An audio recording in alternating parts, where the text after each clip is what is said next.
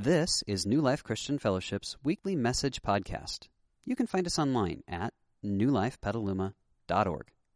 And now, this week's message. If we haven't had a chance to meet yet, my name is Kevin, and I'm going to guide us through the next part of our morning together. And if you're a guest with us today, I want to welcome you. What a gift it is for you to choose to be here with us today.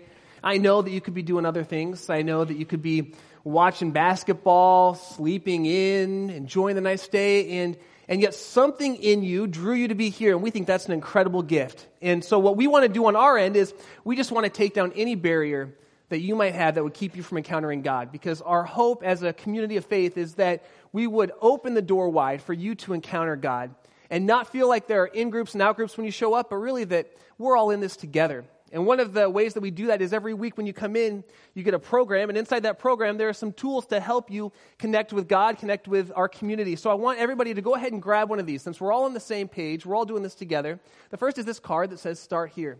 If you're a guest with us, here's what you need to know about this card. It's a connection card. It helps us connect with you. It helps you connect with other people in the church, with the things we're doing in our city and around the world. And ultimately, when the time comes that you want to connect with God, this is one way that we can help you connect with God, and that's why we're here. We want to help you connect with God. So we ask everybody just to fill this out with your name and your email address, and then as we go on today, I'll have certain things we'll do with that later on. The other thing you're going to want are these notes. There are some teaching notes. They have the Bible verses that we'll be going through today. They have some thought-provoking questions and fill-in-the-blank spots for you so you can take the things home and hopefully not just forget about what we learned, but actually incorporate that into our lives. Because our goal is that church wouldn't just be something we do for like an hour and 5 minutes on Sunday, but that this would become part of our lives, this journey towards seeking after God. So go ahead and grab that, and that will help you on the journey as well. Well, I was doing some reading recently, and I came across some interesting research. The research showed that the average child asks somewhere around 125 questions every day. If you're a parent, you give me an amen right now. This is where you say, that's yes, absolutely. 125 questions. And I began to think, why do kids ask so many questions? And as I thought about that, a couple realizations came up. One is that kids ask a lot of questions because to them, everything is new. They are experiencing life, experiencing the world for the very first time. And they have all these questions because there's this newness, this excitement, this adventure to life when you're a child. And they ask questions because they assume that someone out there has some answers. And usually it's mom and dad. They assume mom and dad know everything. My 5-year-old said to me yesterday, "Daddy, I wish it would snow here in Petaluma. Why doesn't it snow in Petaluma?" And I said, "Well, it did snow once a number of years ago." And she said, "Wow, I would really like to go to the snow. Daddy, can we go to the snow?" I said, we can go to the snow. She said, "When?" I said, "Well, how about next year? We'll go to the snow." She said, "Next year it's going to snow in Petaluma?" I said, "Well, no, honey. Next year we'll go to the mountains and there will be snow there." And this continued for about 10 minutes, trying to figure out where the snow is and how do we get to the snow and when can we play in the snow and wow, could we go to the snow right now? See, my daughter assumed that I have some answers to her questions. And she's discovering how the world works, how human interaction works and cause and effect. And so she asks all these questions. But here's the part that I found really interesting. The average adult, let me have you think about this for a second. How many questions do you think the average adult asks? How many of you think it's more than 20 questions a day? More than 20? Don't worry, I'm not going to call on you. Okay, all right. How about more than 10 questions a day? How many of you? Okay, the 20 should still be up. Yeah, this is good. This is math. Good. Less than 10? Yeah, you're getting warmer. The average adult asks 6 questions a day. Now just think about that for a second. Somewhere between here as a child and there as an adult, we lose 119 questions a day. That's 833 questions a week. That's 43,435 questions a year. Because isn't it true that as we grow up, we switch from asking questions to making assumptions? The world isn't as new anymore, and we assume we know how the world works. We assume that we've discovered everything there is to discover. We assume that we actually have most of the answers to most of the questions out there. So we move from asking questions to making assumptions. And I think that's why Jesus in the Bible talks a lot about children. And he says, when you come to faith in me, when you transfer your trust from your own life and your own way of doing things and your old worldview and your own kind of sense of right and wrong, when you transfer your trust from you over to me, he says, I want you to do it like a child. Jesus says this in Matthew chapter 18. He says, truly I tell you, and he's talking to us now, unless you change and become like a little child, you'll never enter the kingdom of heaven. See, when we transfer our trust from ourselves over to Jesus, we begin this lifelong process of unlearning and learning. We begin to unlearn some of the things that we thought were true about the world and about relationships. We unlearn some of the things we thought about love and about work and about ethic, and we learn new things. We learn what it means to be part of God's family. The Bible talks about God a lot as a heavenly Father. We learn what it means to be sons and daughters of a God who loves us like a Father who's perfect. And we learn about how to walk with God. How to walk with God every day from the day we make this decision to put our trust in Him on. We learn how to find freedom in our lives from past hurts and pains and addictions and struggles. And it's an incredible thing. But that takes a lot of question asking. See, we have to ask, well, this is what I used to know, God, but I don't think that's actually the way to go anymore. So would you show me what it looks like to be new? And we're in this series that we're calling Uncaged. And Uncaged is really about knowing God, about trusting that God at His core is a creative, big, beautiful, loving God who wants to walk with us in this life, to know us uniquely. And it's about trusting that God is more loving than we could ever imagine, and that He is wiser than we could ever imagine. And when we understand that, what it does is it gives us the freedom to follow God wherever He leads us, even if, and this is key, even if where He wants to take us or what He wants to say to us doesn't always make sense. Even if we don't fully agree with some of the specifics, we can still trust God and follow Him because God is incredibly loving and God is incredibly wise. And so the series is really all about expecting God to show up as we open ourselves up to Him. It's about following Him on a journey towards freedom, towards having a purpose in life, towards knowing what it looks like to not believe that God is this distant figure, but someone who is actually close to us. One of the keys to following God like that is to break out of our assumptions. So each week we're talking about a cage that traps us from really following God, that holds us in. And this week I want to talk about the cage of assumptions. I think in order to really follow God, we got to break out of some of those assumptions about who God is, about how the world works, assumptions about what God can do and what God can't do. In the very beginning of the Bible, we find out that God created us in His image. It says that God created us male and female in the image of God. He created us. But here's the interesting thing about human beings is throughout the rest of human history, we have been returning the favor. God made us in His image, and then for the rest of our lives, we kind of tend to make God back in our image, which means that our God kind of starts to look a lot like us. He's about our size. He's about as powerful as we are, maybe a little stronger, Maybe He's like Arnold Schwarzenegger and you're like Pee Wee Herman, but we're in the same general kind of sphere. We believe that God can do about what we can do. Again, maybe a little more, maybe a little more, but not a whole lot more. But friends, I want to tell you something. That is not the God of the Bible. The God of the Bible is a big, vast, strong, powerful, miracle-working, sin-forgiving, Holy Spirit-giving, invite us into His presence, life-transforming, marriage-saving, purpose-giving God. He is a God who is bigger and more vast than anything we could ever imagine. And I'm just going to keep on going. Can I get a little excitement in the house today? Yes! He is wow, okay, look, we're getting our clap on. God is big. And here's the incredible paradox. God is big, and yet in Jesus Christ, God became a human. He poured Himself into the flesh, and He lived with us, and He showed us that God is both big and vast, and yet incredibly near. And the God of the Bible is in the business of taking ordinary people, breaking us out of our cage of assumptions so that we can fully follow after Him in the life we were created to live.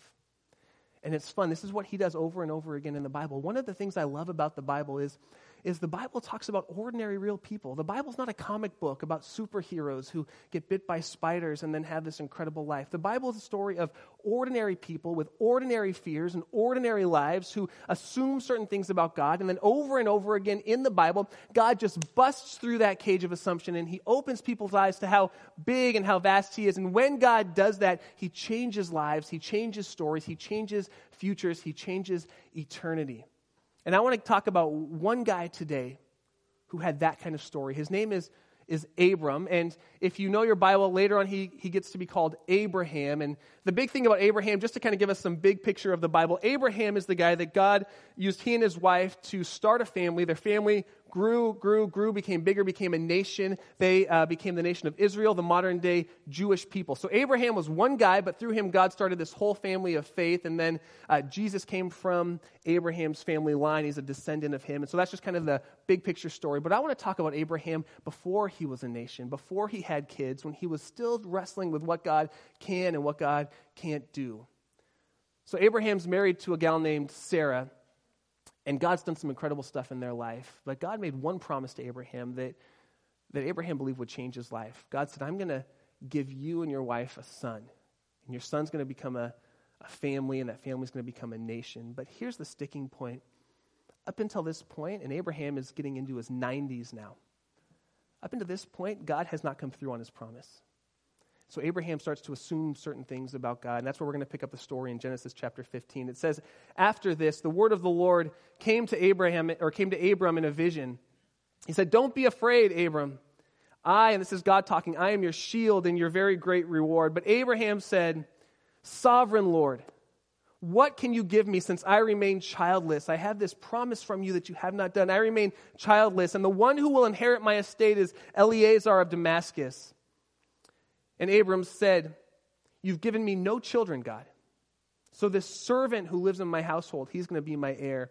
And the word of the Lord came to him and said, this man will not be your heir, but a son who is of your own flesh and blood will be your heir. And then I want you to underline this if you have your notes with you, have a pencil. It says, then God took him outside. Just underline that because that's going to become important later. God took him outside, and here's one of the things I love about God. I think God has a sense of humor. If I ever offend you because I joke, I would just say, hey, look at God. He has a pretty good sense of humor too. Look at what God says to Abram. He takes him outside and he says, hey, Abe, he says, look up at the sky and count the stars, if indeed you can count them. It's like, see if you can do that. Let's have a little lesson here. Let's have a little experiment. Look outside, count the stars, and if you can count them. And I think just about the time that Abram lost count, maybe at 100 or 150 or 200, God said to him, so shall be your offspring. Verse 6 says, and Abram believed the Lord, and he credited it to him as righteousness. Now here's the backstory on Abram. God had already done some pretty incredible stuff in his life. He had given him property. He'd given him livestock. He'd given him servants. He made him incredibly wealthy. But there was this one promise that God had not fulfilled yet. And we're talking years from the time that this promise was made until the time where we find Genesis 15. God had not given him a son. And so Abram assumes, you know what, I've gotten old. Maybe I didn't hear right from God. Maybe I'm mistaken. Here's what I'm going to do. I'm going to take my head servant, this guy Eliezer, and when I die, I'm going to make him my heir. So he's going to get the estate. And maybe God will use him to make a great nation. And that's what happens oftentimes when we assume things about God. God tells us something, God guides us some way, God gives us a plan. He says, listen, you're single. Walk with me in your singleness. Live in purity. Trust that I will give you the desires of your heart. Trust that I will find a spouse for you, that I will do the things that you want. And we get into our early 20s and our mid-20s and our late 20s, and we start to say, maybe I misunderstood what God was really saying. I'm going to try to do it on my own. Maybe I'll just go out and I'll try to find somebody and make it happen on my own. And that's kind of what Abe's doing here. He says, you know what? I know God promised me a son, but it's not coming. And so he assumes, I'm in my 90s now. If God hasn't done it yet, God will never do it. But here's the truth. God wants to shatter assumptions about what God can do and what God can't do. And Abram's inside his tent when he starts praying and God starts talking to him. And so God says to him, come outside of your tent, because right now you're sitting in this tent and all you can see are the walls around you. All you can see is the ceiling above you. And I think that God thought, you know what, Abraham, your vision of me is only as big as this room. So come outside for a second and count the stars. Look how big I am. Look how vast I am. Look how many stars there are. Just on a side note, have you ever stopped and looked out at the night? We live in Petaluma. What an incredible place to live. We're close to the mountains. We're close to the ocean. We have clear nights. Have you ever looked out and just saw how vast creation is and thought, wow, God, you're big. You're really big. I think that's what God was trying to do with Abram. He was trying to say, you know what, Abram, you're limiting me. I'm the God who created all of this. And if I created all of this, then I can come through for you. If I can make these stars, then I can make a sun. If I can do what you could never do by creating this beautiful landscape, then I can do in you what I promised to do in you. So he says, stop assuming that I'm as small as you are. I am God. I'm God. See, we serve a big God who works miraculously on behalf of his people. We serve a big, big God. Thomas Jefferson, who wrote the Declaration of Independence, he really appreciated Jesus. He liked the teachings of Jesus. In fact, he said this about Jesus. He said that Jesus is the most sublime and benevolent, or gave us the most sublime and benevolent code of morals which has ever been offered to man. He thought Jesus was the wisest teacher who had ever been. He thought Jesus was an incredibly moral leader. But here's the problem with Jefferson. Jefferson was a product of the Enlightenment. And as a product of the Enlightenment, he assumed certain things about God. One of the things that Thomas Jefferson assumed about God is that the God of the Bible does not do miracles, that miracles were added into the Bible, that they actually don't happen, that they aren't there. So one night, and this is a true story, one night Thomas Jefferson took a pair of scissors, and for the next 3 nights, he took his New Testament of his Bible, and he cut out every single miracle in the New Testament of the Bible. Every healing, every casting out of a demon, every feeding of 5,000. He took out the crucifixion and resurrection of Jesus. He took out every miracle in the New Testament of the Bible. And what became known as the Jefferson Bible was what he came out with at the end of these 3 days. But here's the problem with the Jefferson Bible. It was the New Testament, and it was really, really small. Because if you take the miracles out of the New Testament of the Bible, you don't have a whole lot of Bible left. If you're new to Christianity, here's the story of the New Testament of the Bible, that you and I were separated from God by sin. And if you don't know what sin is, just think about the things that you do or say or think that are hurting you right now and that are hurting the people that you love, those closest to you. And the Bible says that those things actually separate us from God who created us. It's those things, I don't even have to tell you what it is. It's those things where you lay in bed at night and you say, I'm never going to do that again. And then you wake up the next day and you do it again. That's sin. That we have been separated from God by sin, that sin is controlling us, and that God stepped into the pages of human history in Jesus Christ. God became flesh, he became a man, and he lived a perfect, sinless life to show us what it meant to walk with God. And then God went a step further. Jesus Christ gave his life on a cross. And when he gave his life on a cross, he paid the penalty for the sin that we deserved so that we could be found innocent before God and blameless before God. And here's where it gets really exciting. But God didn't stay dead. 3 days later, Jesus Christ rose from the dead. Rose from the dead. And when he did that, he broke the power of sin and death and destruction in our lives so that we can be sons and daughters of God. And that's the main thrust of the New Testament. That is the story that the New Testament speaks of regularly. That's the story that the Old Testament is pointing to. That's the story that the New Testament is speaking of over and over again. And if we take the miracles out of the Bible, there is no Bible.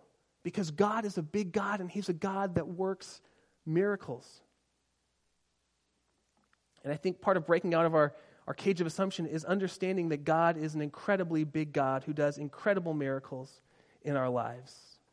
And I want to say this about our assumptions. Breaking out of this cage, the things that we assume about God, it's not always going to be logical. What I mean by that is God's going to say certain things to us that just aren't going to make sense sometimes. It's not always logical, but I will say this, it's not always illogical either. So it's not like God says all sorts of crazy things. In fact, God is very practical. God gives us ways to live that are incredibly practical. It's not always logical, it's not always illogical, but it's always theological. And theology is basically just a big word that means the study of God. Breaking out of assumptions and following after God means that we we begin to study God, to know who God is, what he has done, is doing, and will do, so that we can follow after him. I think that's why Abe walks out of his tent, because God says, you know what? I know what I'm telling you is not logical. I know that 90-year-olds don't have kids on a regular basis. But I'm the God who made the stars in the sky. And if I can do that, I can do this. So I want to ask you, what assumptions are you keeping about God? What assumptions are keeping you caged in life right now? They could be subconscious assumptions. They could be right on the forefront. What assumptions are keeping you caged from really following after God?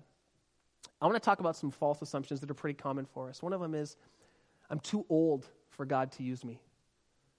I'm too old for God to use me. That's a pretty common assumption. I've had the privilege of walking with an incredible leader, our pastor Ron, for the last number of years. And as we walk through this transition point, that's one of the questions that he really had to wrestle with God was, is the best of my life and ministry behind me?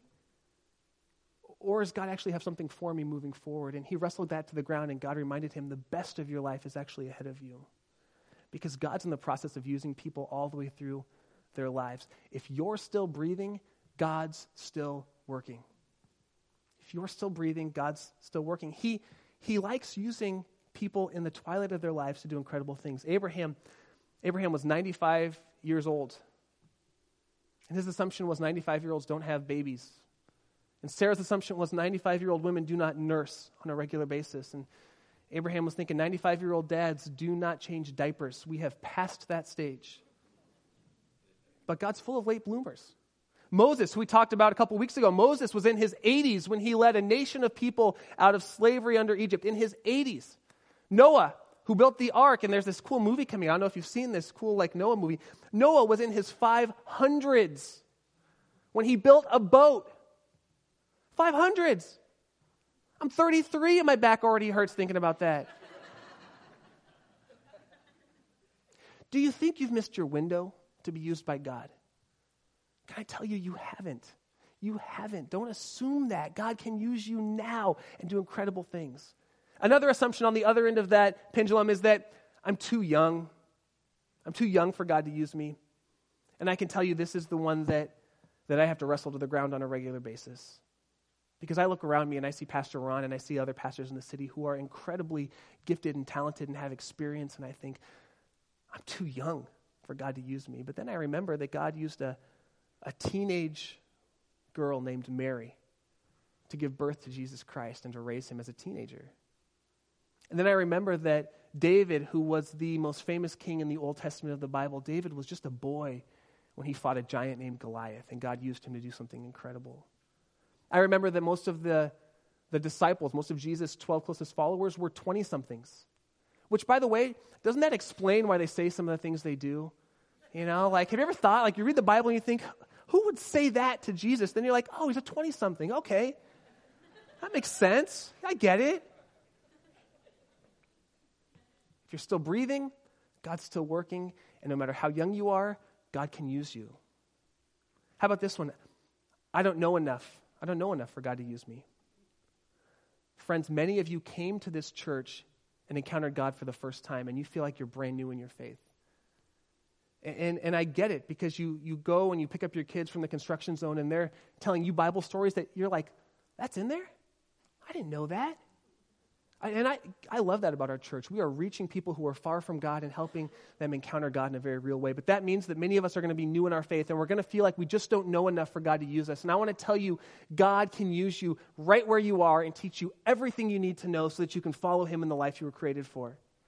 There is no, I don't know enough. God used carpenters, and he used fishermen, and he used peasants to start his church and to lead his church. You do know enough, because here's what you know. You know the living God. And our wisdom is not by the things that we've learned, and it's not from all the Bible study we do. That will grow, and that will help us become the people God created us to be. But when we know God and he's living in us, that is enough for us to be the men and women that God created us to be. Is your assumption that you just don't know enough for God to use you? It's wrong, and it's a lie. Or how about this one? My past disqualifies me from being used by God. My past disqualifies me. That's a huge assumption that so many of us have, and actually it's such a big assumption that Pastor Ron is going to speak on that next week. We're going to spend a whole Sunday talking about the reality that our past does not disqualify us from the future, that God can actually take whatever we've done in the past and use it, and it's going to be an incredible sermon. You do not want to miss it. Plus, Ron's been off for like 6 weeks of preaching, so he's just got like a month and a half of wisdom just stored up in there. So bring your water bottles, okay? Because it could be a while. It could be a while. Here's what I was thinking about as I've been praying for us today. And I put it in here as your note. The people who God uses the most are the ones that assume the least about what God can and can't do through them. The people that God uses the most are the ones who assume the least about what God can and cannot do. Without God, the best we can do is the best we can do. And that's different for different ones of us, based on our family background, based on the way we were raised, based on our giftings and abilities. Some of us can go further than others. Without God, the best we can do is the best we can do. But I can tell you this, regardless of where you start, the highest you can get without God is just about here. It's just about here. Some of us are lower, some of us are a little higher. But without God, the best we can do is the best we can do. But with God, the best we can do is the best He can do. And He can do incredibly more with our lives than we could ever do on our own. My wife, her grandparents are still living. They're 92 and 93 years old, and they are some of the most incredible people. I think they just celebrated their 70th wedding anniversary, or their 71st wedding anniversary. I love my grandparents-in-law. They're beautiful. Their story is incredible. But here's one thing I know about them, as much as I love them, and I mean no disrespect. There's not a doctor in the world who would tell them, you know what, I think I can get you guys pregnant. Come on in. Let's try this out. Not a doctor in the world. Because without God, the best we can do is the best we can do. But Abraham and Sarah were 100 years old when they had a baby. 100 years old. With God, the best we can do is the best that He can do. Imagine what your life would look like if you began to believe that with God, the best I can do is the best that He can do, and He can do more than anything I could ever imagine. Imagine what would happen. Let's just talk about it. What would happen? Think about your dreams. Think about the dreams that you've given up on. You thought, you know what? I thought God told me to do this. I had this dream, but life got busy. I had a marriage and a divorce. I'm just trying to raise the kids, and I got to pay the bills, and that dream has died. What if you believed that when God gave you a dream, He's going to fulfill the dream, because the best we can do with God is the best that He can do? What if you believe that? Can I tell you something for those of you who think that that's not true? From the time that God promised Abraham a son to the time that his son Isaac was born, it was 25 years. 25 years of praying and asking God to do what God said He would do. That's 300 months. That's 1,300 weeks. That's 9,125 days of Abraham believing God's promise. Now, I wonder, at what day would we stop? Day 1,000? Day 2,000? What if Abraham stopped on day 1,924? He would have been one day shy of experiencing the promise that God had given to him. Is there a dream that you've let die that God wants to resurrect? Or what would this do to your finances? Imagine if we believed that God can do more with 90% than we can do with 100. See, the Bible talks about tithing, about being generous and giving the first 10% back to Him. And God promises, I'll do more with the 90 than you could do with 100. He says, because I'm big and that's the way I work. And it's not always logical. It is theological. It is the study of God. What He has done, is doing, and will do. What if we said, you know what, God, I trust You that You can do more with 90 than I could do with 100. What would God do in your finances? Think about the way He could bring freedom and break us out of debt if God was involved in our money as we followed Him and were generous. Did you know that Abraham was the first person to ever tithe? First person to ever give 10% back to God? Because Abraham dealt with his money the way he dealt with his life. He dealt with it by faith, trusting that God could do more through him if he followed after God. Or how about this? For some of us, maybe it's just this pattern of sin. We've got this sin thing in our life, and right now the best we think we can do is just kind of manage it. Make sure that our sin isn't hurting those closest to us and that it's not hurting us too bad. But what if we believed that God could actually eradicate that sin from our lives?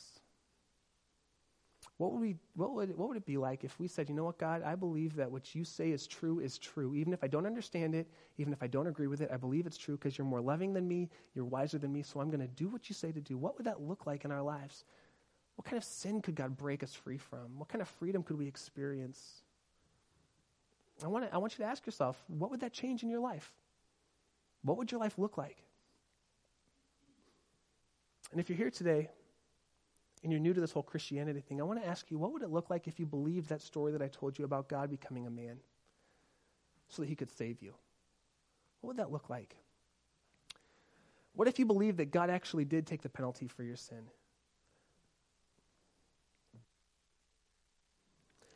What would it look like for you today to believe that God actually does forgive you? That he knows everything you've ever done, everything you are doing right now, and everything you will do, and God still chooses to love you and forgive you. What would it look like to believe that was true? What would it look like to believe that God invites you into his family? Says, now you're my daughter, and I love you, and I'm going to treat you like a daughter should be treated. Or you're my son, and I'm going to love you and train you and teach you like a son should be treated. What would that look like for you?